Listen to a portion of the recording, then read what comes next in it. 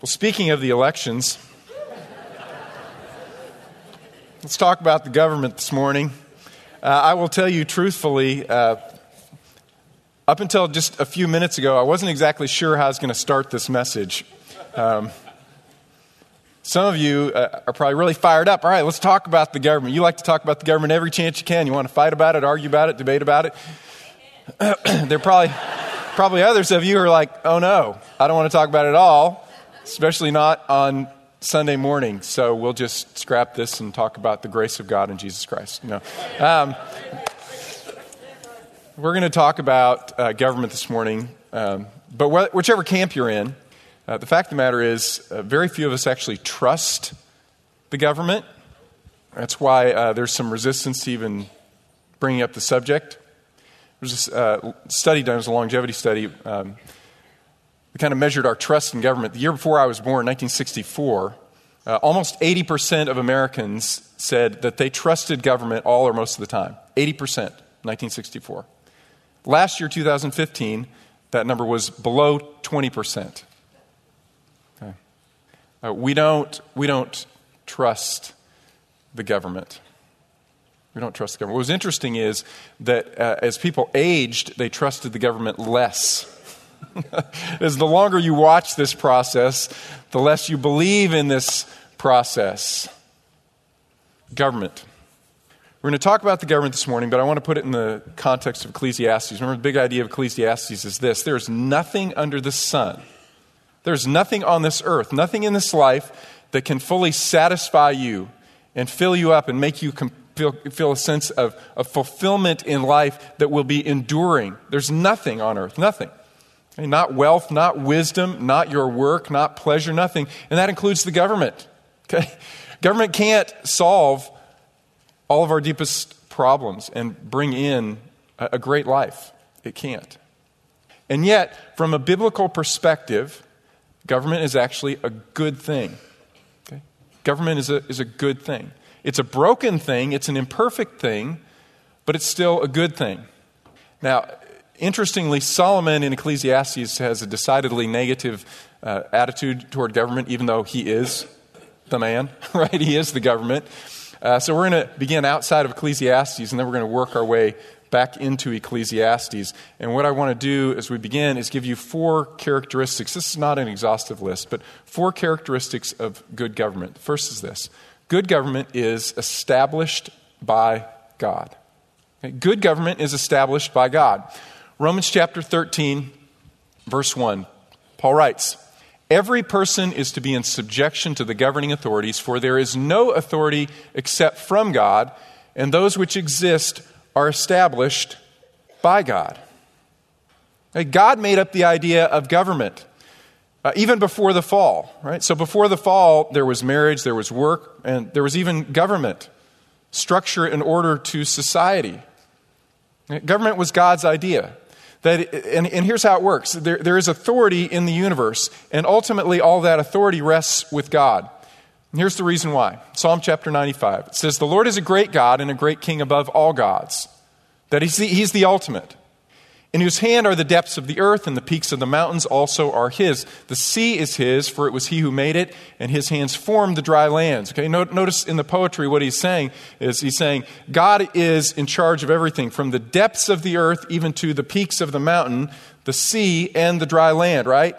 High, low, up, down, left, right, east, west, north, south. It's all under God's dominion. He has all of authority. And yet it was God's intention that it would be mankind that would rule with delegated authority from God over all of His creation. And not just the natural world, but even the structures that bring organization to society, including government. So if you look from Genesis all the way through the book of Psalms into Revelation, you see human government as delegated authority from God. In fact, in the book of Revelation, the great hope when God is restoring His kingdom fully and finally to earth is that we will rule and reign with Jesus Christ. Revelation chapter 2, this promise was given to the church in Thyatira, but it applies to the rest of the church as well. Jesus said, "He who overcomes and he who keeps my deeds until the end, To him I will give authority over the nations, as I also received authority from my Father. That is, the Father has all authority. He delegates to the Son, and the Son delegates to men and women, ultimately, who will rule and reign, and we will be the government for eternity. Why is this necessary? Well, because without authority and without organization and structure, things become chaotic, right? Very well illustrated for me in my 4th grade class, Mrs. Jensen's class, right? Mrs. Jensen's class, the objective was to learn. But if Mrs. Jensen left the class, all learning ceased, right? Immediately, all learning ceased, and we began to descend into anarchy and chaos. Of course, there was one girl sitting over there who continued to learn all on her own, but really, she didn't want to join us in our rebellion and revolt against authority. I mean, we just went crazy. I don't know, that particular class, we got unhinged. Mrs. Jensen walks out, chaos erupts, right? The anarchists begin to rule. Without authority, there is disruption, there's anarchy, there's chaos. It was God's intention that society would be governed. Okay? It would be governed ultimately by Him, but then through mankind. So that leads to a second point. Good government limits itself because it recognizes that any authority that it has is delegated authority and limited authority. It's not ultimate. It's not ultimate. Beautiful illustration of this is Nehemiah. Remember, Nehemiah was a cupbearer to the king, and it's a little difficult to understand exactly what a cupbearer was. He didn't just walk in with a cup of wine every day and say, here, drink this, right? His job basically was he was an exceptionally close advisor to King Artaxerxes, right? A Jew serving in a foreign government. Very, very highly trusted. And because of that trust, when Nehemiah heard that the city of Jerusalem had broken down, the walls were destroyed, he requested that he could go and help his own people and rebuild. And so Artaxerxes said, sure, go. Take resources. I'm going to appoint you as a governing official. You will be the governor of Jerusalem. And as such, he had the right to, in a sense, exact a tax from the people. Every day they were to bring him food for his home and for all of his officials. So every day they had to bring sheep and oxen and goats and wine and grapes and figs. But Nehemiah looked out at the people and he realized that they were poor and they were struggling. And so he said, I chose not to take all that was mine rightfully. I limited myself. Why? Because governing authorities are ultimately to serve the people that they govern. Right? They're in authority, but they exercise that authority ultimately, or should, in servanthood to the people. Right? So good government limits itself. Third, good government promotes righteousness. Solomon would write in the book of Proverbs, a wise king winnows the wicked and drives the threshing wheel over them. Right?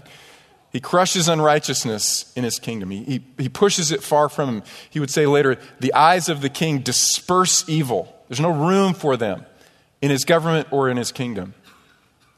Chapter 20, verse 28, loyalty and truth preserve the king, and he upholds his throne in righteousness. That is, he punishes wickedness, but he promotes righteousness. Same theme in the New Testament, 1 Peter chapter 2. Peter writes, submit yourselves for the Lord's sake to every human institution, whether to a king as the one in authority or to governors as sent by him for the punishment of evildoers and the praise of those who do right. So what does a government do? Good government punishes evildoers, praises those who do right? Promotes righteousness in the society. And part of that is punishing those who do evil in the society. And one of the ways that is done is there is no preference given to any person. It doesn't matter if you're old or young or rich or poor, all are treated equally under the law. Proverbs 29.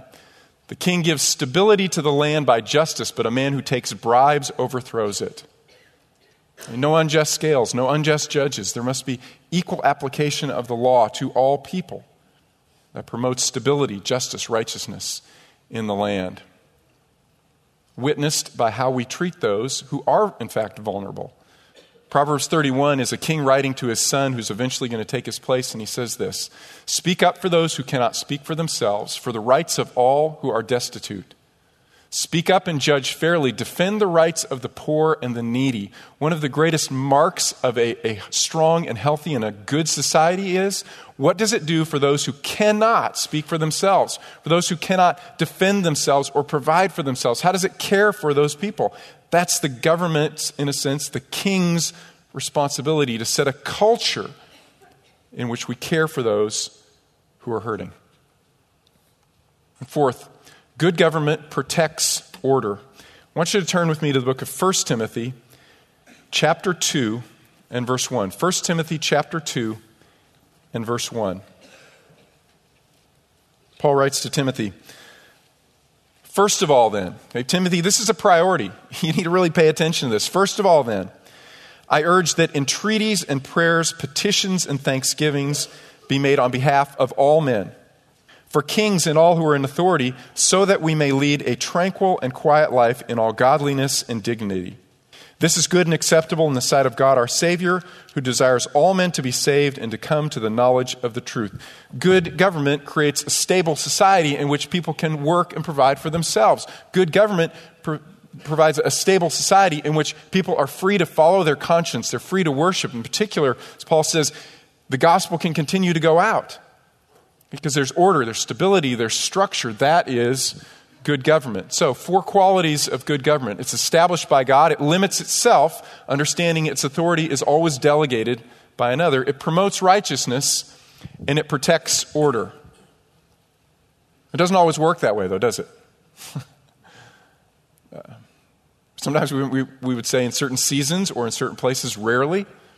Why? Well, because as with all things, as we've discussed in the book of Ecclesiastes, under the sun, we live under the fall, right? And even government is fallen. So some qualities of fallen government, which actually applies to all governments, right? Every human government that has ever existed on the face of the earth will display these characteristics to one level or another, right? Every human government, even the best of them. First is this: fallen government is sinful. How do we know that? Well, I want you to turn back to the book of Ecclesiastes with me, chapter 7 and verse 20. Ecclesiastes chapter 7, verse 20. Solomon writes, "Indeed, there is not a righteous man on earth who continually does good and who never sins. For all have sinned and fallen short of the glory of God. There is none righteous, there is not even one." In other words, government, fallen government, all governments are comprised of fallen people, sinful people. And so government will display the characteristics of its people. You ever heard people talk and they go, "Man, government, that's the problem. Government's the problem. Government. Got a problem. It's government, right? It's government." Well, our Constitution got it right. It says, "We the people." That's how it starts, right? We the people, which means we the problem, right? We the people, we the problem, people, right? Because we're the ones who are governing. And we're broken. We're sinful. Okay? Sin infiltrates every governing authority. Fallen government's satanic. And some of you are saying, "Hold on a second, I work for the government." It's a little harsh, isn't it? Let me explain what I mean by that. Luke chapter 4, Jesus is in the wilderness and he is being tempted. And one of the temptations, Satan says, "All you got to do is bow down to me. Bow down. And if you bow down and you worship me, I will give you all of the kingdoms of the earth because they have been delegated to me and I have the right to hand them to anyone that I want to hand them to." Now, was that just wishful thinking on Satan's part? Did he actually have authority over human governments? Apparently so. Later, John would write this: "We know that we are of God, and that the whole world lies in the power of the evil one." Now, that does not mean that every human government is as bad as it possibly could be. There are good people in government. There are godly people in government. What it means is that government is affected and influenced by satanic forces. In fact, one of the primary ways that Satan wants to accomplish his will on earth is by influencing governing authorities. Remember when Daniel was praying and he's praying and he's praying, he's not getting an answer. And finally an angel comes to him and the angel says, "Hey, sorry I'm late, but I was doing battle. I was doing battle with fallen angelic forces, with demons. And what we were battling over was what? Human government. We were battling over influence on human government to stop the advancement of the kingdom of God on earth." Okay? Human government is sinful. Human government is satanic. Doesn't mean that Satan has all control or all authority. In fact, we learn throughout the Bible Psalm 2 is a great illustration that at times God steps in directly and says, no, an evil ruler has transgressed the boundaries of his authority or her authority, and they're gone. Okay? But government is influenced by Satan. Third, fallen government is unjust. Read with me Ecclesiastes chapter 3, verse 16. Ecclesiastes 3, verse 16.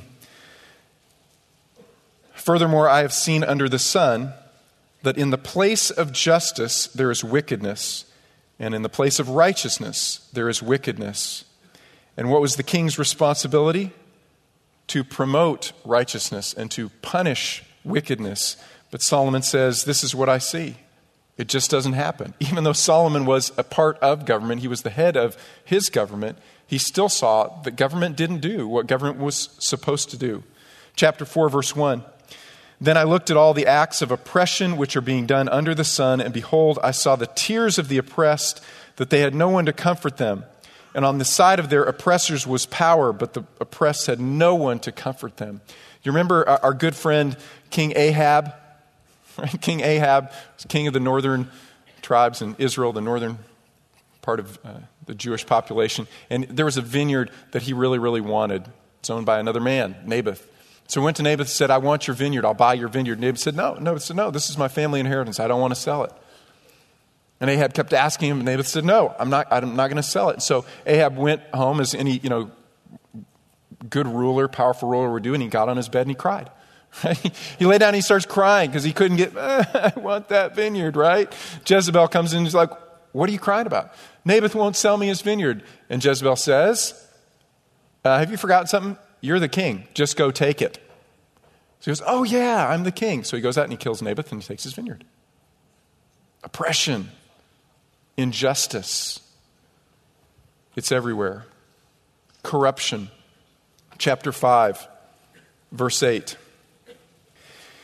If you see oppression of the poor and denial of justice and righteousness in the province, do not be shocked at the sight.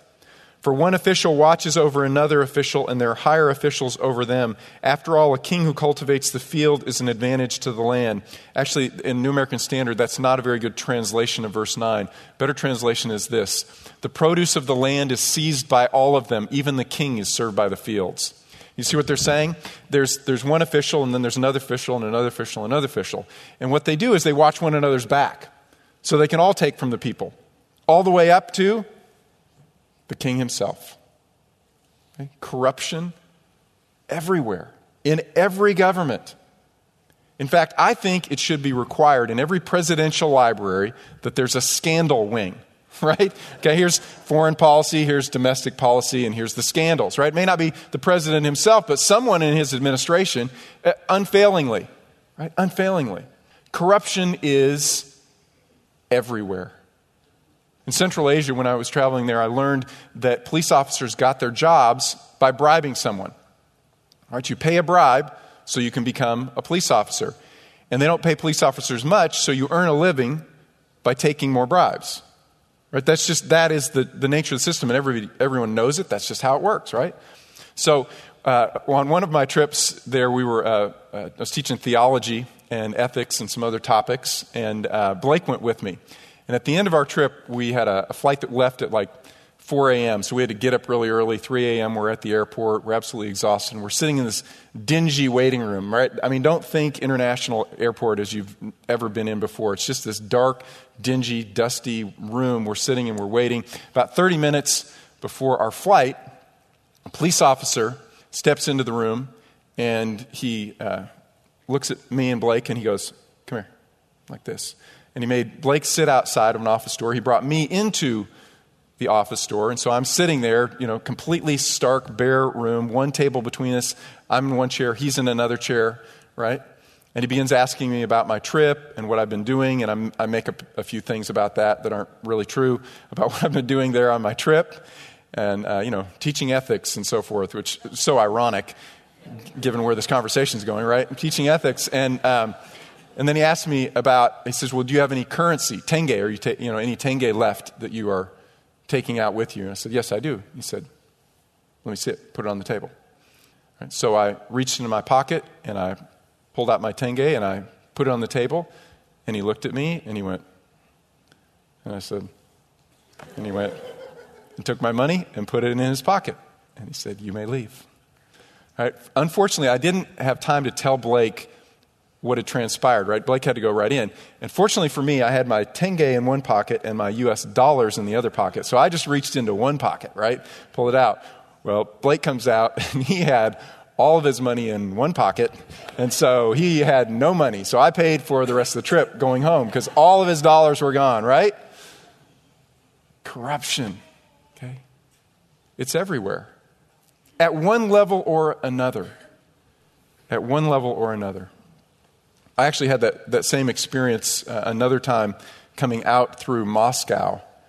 And I was late and trying to get onto the plane. We couldn't get through past security. So they made us just sit. They said there was some irregularity in a visa. So I was just sitting, waiting. And everybody goes through. Everybody's out of security. Everybody's boarded the plane. I can see they boarded the plane. And I'm sitting. And the guy's waiting for the bribe. Which finally, I was just so mad about the whole thing. Finally, I paid because I was a month before getting married. So well, I got to get out of the country, right? But that's what you see. You see it everywhere. Okay? Corruption, inefficiency. Chapter 8, verse 11. It says, "Because the sentence against an evil deed is not executed quickly, therefore the hearts of the sons of men among them are given fully to do evil." Okay? Because government doesn't get its job done effectively and efficiently, therefore evil tends to grow, tends to multiply. I read an amazing story just 2 weeks ago about a man in Spain. His name is Joaquin Garcia, 69 years old. He skipped work for 6 years. For 6 years, he didn't go to his job. He worked for the city. He managed a building in the city. For 6 years, he just didn't show up. He kept getting his salary, $41,500 for 6 years. And it would have never been discovered except for the fact that he was about to be awarded a 20-year faithful, loyal service award, right? And so they began to investigate this and discovered, well, he hasn't actually showed up for work for 6 years. And his comment was this. He said, well, basically, people were mean to me at work. They were bullies, right? 69-year-old man. He said, they were bullying me at work, and besides, there really wasn't much work to do. Government efficiency, right? At its best. Government efficiency. I remember living in Prague. I lived there during a period of time when the Soviet Union had just basically collapsed and its authority was gone. And so the Czech Republic is coming out of communism. They're trying to reshape their economy and their government and everything. But there were a lot of people who still really functioned with that old mindset. And there were a lot of businesses that still were being subsidized by the government. So if you went and asked a government official to do something that was a little bit out of the ordinary, the answer was always the same. It was this. It was impossible, right? I think that they were trained that if someone asks you a question in English, the answer is impossible, right? I remember one time I went to a restaurant. It was still a subsidized restaurant. You'd get a plate of food for $1. And so I went in there and the waiter asked what I wanted to drink, and I said, just a cup of water. And he said, impossible. So, do you want beer or do you want Coke? I said, I don't want beer or Coke. I just want a cup of water.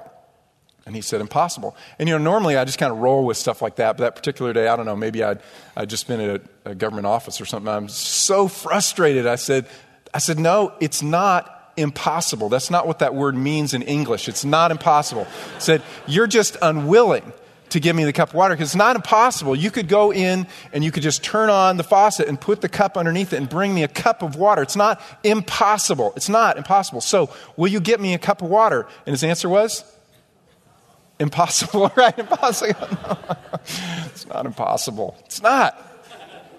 It can be done. Unless you're the government. All right? Fallen government is limited, which is good and bad, right? They can't get all the evil done they want to get done, but they also can't get all the good done that they want to get done, right? The government cannot solve our deepest problems. They cannot eliminate all crime. They cannot eliminate all sickness and hatred and injustice. They cannot. And they cannot bring in all prosperity. And ultimately, Solomon says they cannot deal with our deepest problem, which is death. Okay, they can't stop it. Look at chapter 8, Verse 7. If no one knows what will happen, who can tell him when it will happen? No man has authority to restrain the wind with the wind, or authority over the day of death. There are limitations. Fallen government. It's sinful, satanic, unjust, corrupt, inefficient, and limited. Nevertheless, it's not all bad. Right? It's actually not all bad. There are good people, godly people who serve in government, who have good and pure motives, who want to do good things. But we are foolish if we think that government can solve all problems and can somehow bring in some form of utopia for us. It simply cannot happen. What we in fact are longing for is the government of God on earth.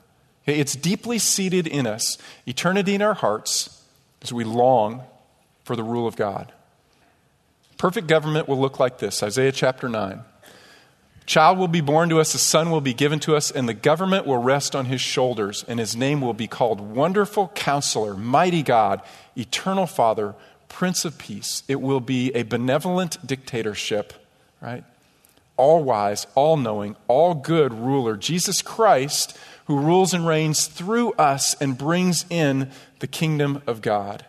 And I would argue that our frustrations with human government are actually deeply within us this embedded longing for Jesus to return. Okay? But he's not here yet. So in the meantime, how should we behave? What does it mean to be a godly citizen in a fallen world? You remember one time Jesus was asked this type of question. He was asked, should we pay the poll tax?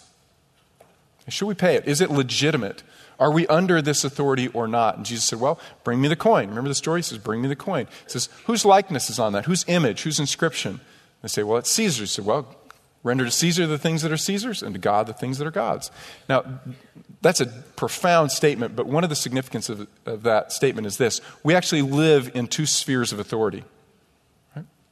We are citizens of heaven and we are citizens of earth. We have dueling obligations. We are dual citizens in that respect. Right? But our citizenship in heaven far transcends our citizenship on earth. Our obligations, in other words, are not equivalent. Our obligation to God is far higher than our obligation to any state. And Christians, we have to keep that firmly in mind. You will notice there is not an American flag on this stage. Okay? And that's not because we can't find it and it's stuck in a closet, we've lost it. It's intentional. There's not an American flag on this stage. Because as worshipers of Jesus Christ, we are the church. We're the body of Christ. We are a manifestation of the kingdom of God on earth. And the kingdom of God on earth is far greater than any nation. This is not an American church. It's the church. And to put any single flag on the stage would be to diminish the greatness and the beauty and the grandeur of who we are, which is the body of Christ, right? We're the body of Christ, which transcends all nations. Body of Christ includes people from every tribe and tongue and people and nation. Men and women, kingdoms rise and fall. Kingdoms rise and fall. But the kingdom of God stands forever. Okay? There's nothing greater, and will never be anything greater than the kingdom of God. And that is ultimately our highest allegiance above all. Russell Moore is the president of the Southern Baptist Ethics and Religious Liberty Commission. A couple weeks ago, I bought a book by him. Excellent. I highly recommend reading it. It's called Onward, Engaging the Culture Without Losing the Gospel. He said this: there will come a day when Old Glory, and if you're not an American and you're worshiping with us this morning, Old Glory is a nickname for the U.S. flag. Okay? So, there will come a day when Old Glory yields to an older glory, when the new republic succumbs to a new creation. We must not shirk our callings as citizens, but we also must not see our citizenship of the moment as the final word. We're Americans best when we are not Americans first. Oh man, that's good. Hey, we are Americans best when we are not Americans first, when we keep our obligations in the proper priority. And this applies to you. I see people from other nations always, every Sunday, worshiping here with us. So this is true of you if you are Kenyan or Guatemalan or Chinese. You're the best Kenyan if you're not a Kenyan first, but you're a Christian first. Or Whether you're Guatemalan, you're a Christian first and then a Guatemalan, or Chinese, you're Christian first and then Chinese, or Russian, you're Christian first and then Russian. Let's keep these priorities in order. God's kingdom first. Right? Dr. Moore goes on, he says, beside us there may be flags, and we'll pledge allegiance where we ought and where we can, but always over us there's a cross. Man, that's good. Always over us there's a cross. So, what does it mean to be citizens of heaven who live as citizens on earth? How do we do that well? A couple ideas for you. First, honor. Read with me chapter 8 of Ecclesiastes and verse 1. We honor the governing authorities over us. Who is like the wise man and who knows the interpretation of a matter? A man's wisdom illumines him and causes his stern face to beam. I say this, keep the command of the king because of the oath before God. Do not be in a hurry to leave him. Do not join in any evil matter, for he will do whatever he pleases. Since the word of the king is authoritative, who will say to him, what are you doing? He who keeps a royal command experiences no trouble, for a wise heart knows the proper time and the proper procedure. Now notice this phrase in particular, chapter 8, verse 2. He says, keep the command of the king because of the oath before God. Well, what's the oath? It could be the oath that men and women take to the king to pledge their allegiance, right? To honor the king and his rule. Or it could be, in this context in particular, the oath that God gives to the king. That I've established you, right? And I have placed you. What Solomon's saying is very simply, honor the authority that God has placed in your life. Turn with me to Romans chapter 13. Romans chapter 13, verse 1. Every person is to be in subjection to the governing authorities. For there is no authority except from God, and those which exist are established by God. Therefore, whoever resists authority has opposed the ordinance of God, and they who have opposed will receive condemnation upon themselves. For rulers are not a cause of fear for good behavior, but for evil. Do you want to have no fear of authority? Do what is good, and you will have praise from the same. For it is a minister of God to you for good. For if you do what is evil, be afraid. For it does not bear the sword for nothing. For it is a minister of God, an avenger who brings wrath on the one who practices evil. Therefore, it is necessary to be in subjection, not only because of wrath, but also for conscience sake. For because of this, you also pay taxes. For rulers are servants of God, devoting themselves to this very thing. Render to all what is due them, tax to whom tax, custom to whom custom, fear to whom fear, honor to whom honor. Honor the authorities that God has placed in your life. Okay? Now, this is not a statement, though, that is telling you that you must universally obey government. In fact, there are times throughout the Bible when people who follow God are called upon to resist the governing authorities, right? Daniel said no. Daniel said no. He said no to the governing authorities. He said, no, you don't have the right to tell me not to pray. You have transgressed the boundaries of your limited authority delegated from God. I will pray, and you do whatever you want to do, but I will pray. Daniel said no. Shadrach, Meshach, and Abednego said no. They said no. We won't bow down and worship before this statue of Nebuchadnezzar. No, we won't. Because we answer to a higher authority, and you have transgressed the boundaries, the limitations of your authority. They said no. Peter and John said no. Peter and John said no. So no, you can't tell us not to preach. Because we answer to a higher authority, and our authority is God, and God said, preach the gospel of Jesus Christ, so we will preach. So honor and respect your authority and understand where the boundary is.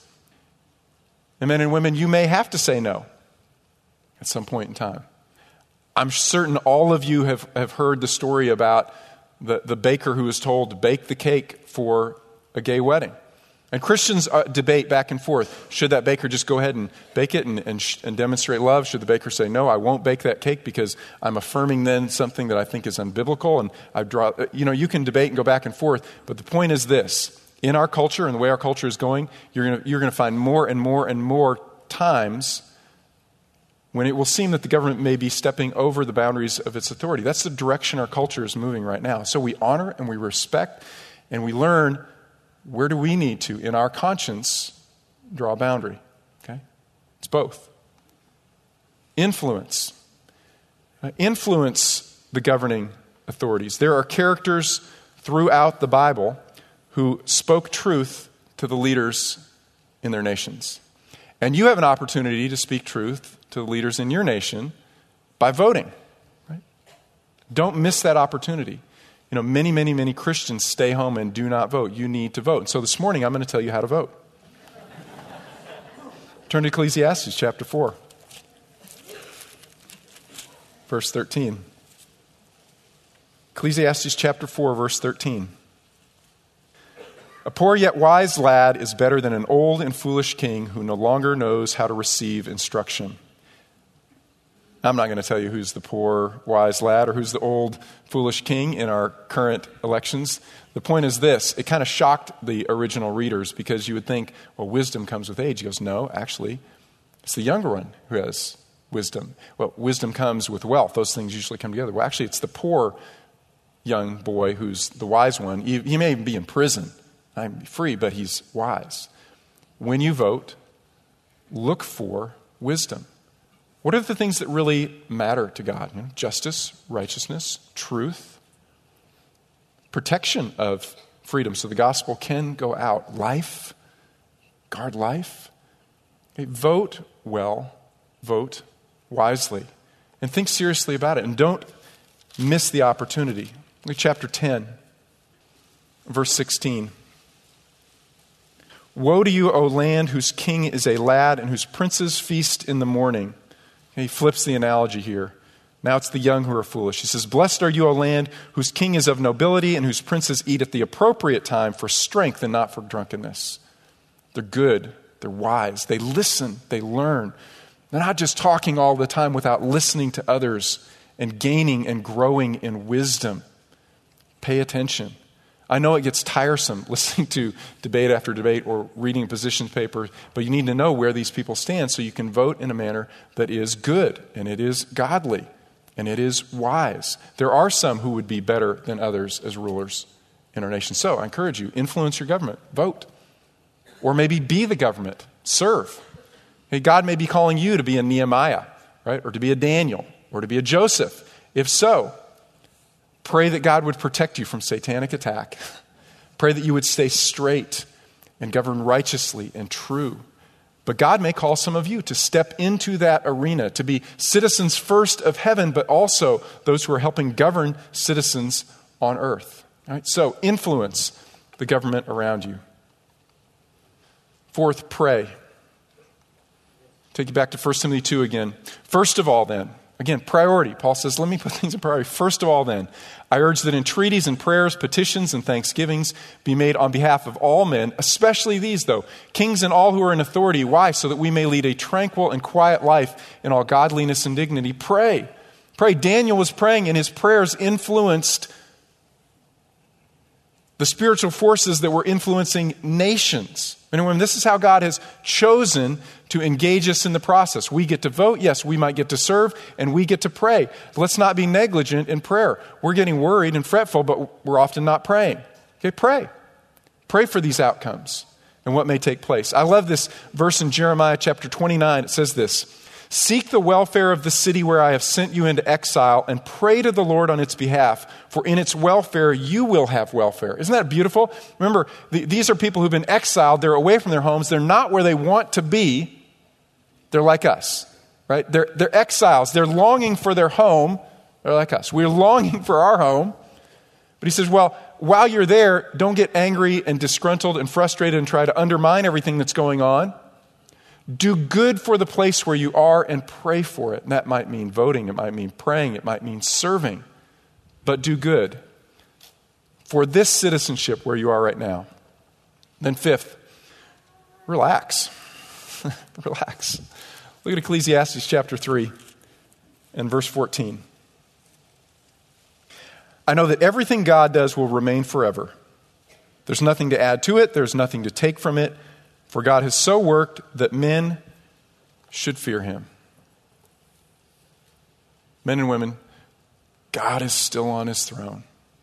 God is still on his throne. Let me share with you one of about 30 different Psalms that I pulled up this week. Chapter 29, verse 10, it says this. The Lord sat as king at the flood. Yes, the Lord sits as king forever. Think about that. The Lord sat as king at the flood. Before the flood, what was happening? Society was decaying, probably worse than our society today.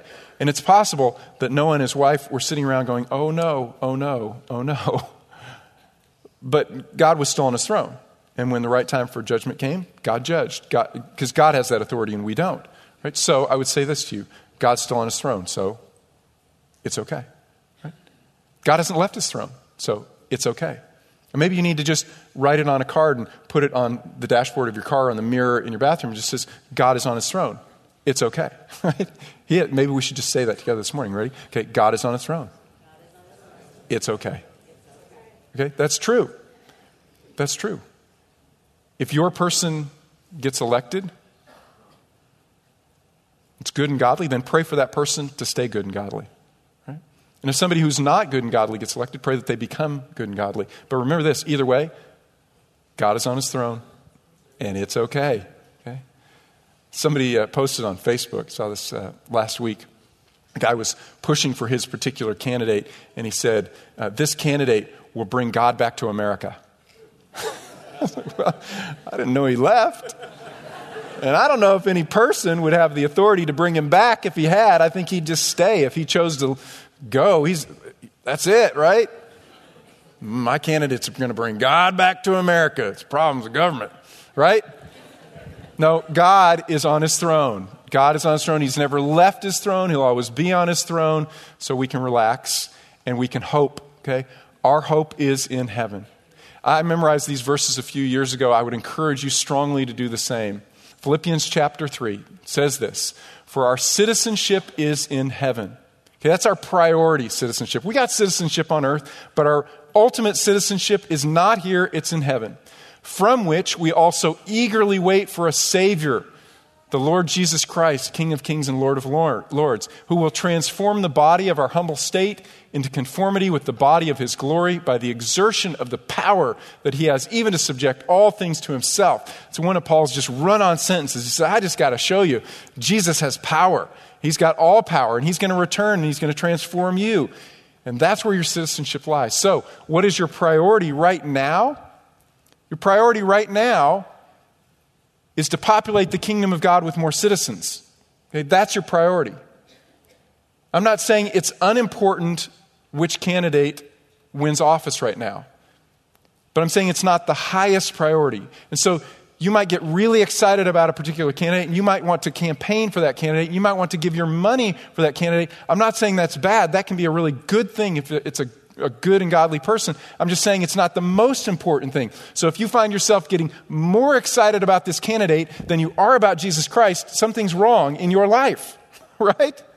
You should get way more excited about Jesus than a particular candidate, because there's so much more hope in Jesus than there is in any person. Men and women will fail us as leaders, but Jesus will never fail us. So what is our highest priority? Work to see the kingdom of heaven populated with citizens.